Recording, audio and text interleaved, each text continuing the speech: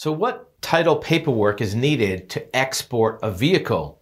When you're exporting a vehicle from the US, you're going to need valid ownership paperwork, not only to bring the car into the new country, but to exit the US with a vehicle. The ownership documentation for that vehicle is required.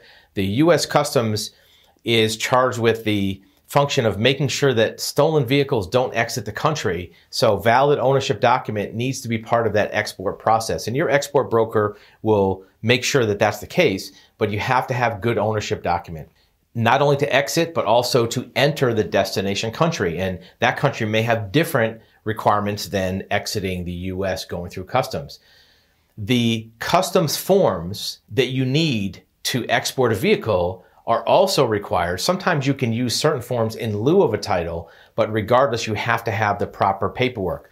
Don't transport your vehicle to the port facility before you know that the paperwork you have is sufficient. Because what will happen is your car or truck gets to the port, it's rejected from the US Customs, and now it has to sit there accruing storage fees for whatever period of time it takes you to put your paperwork together. And in many cases, the condition of the car will suffer because it's not kept in a secure location. It's outside in the elements with animals and everything else. So you may have vehicle damage occur if you don't have the paperwork and the car has to sit there for 2 or 3 weeks.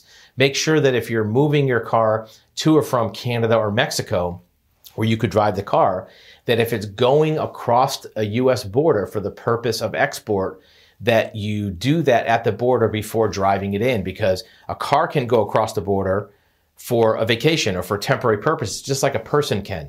So if you cross the border just for a couple of weeks into Canada, you don't need to declare your citizenship.